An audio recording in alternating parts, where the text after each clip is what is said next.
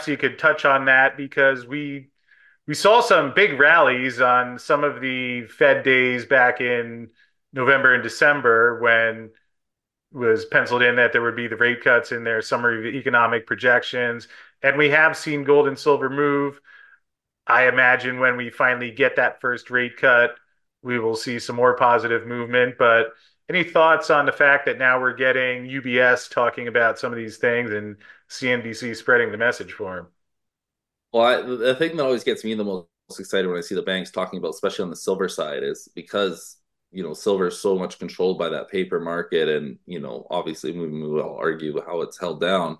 When the banks start really getting excited and thinking things are going to go up, you start to hope that they finally have positioned themselves that they're in a position to make money off of a big rise in silver and gold.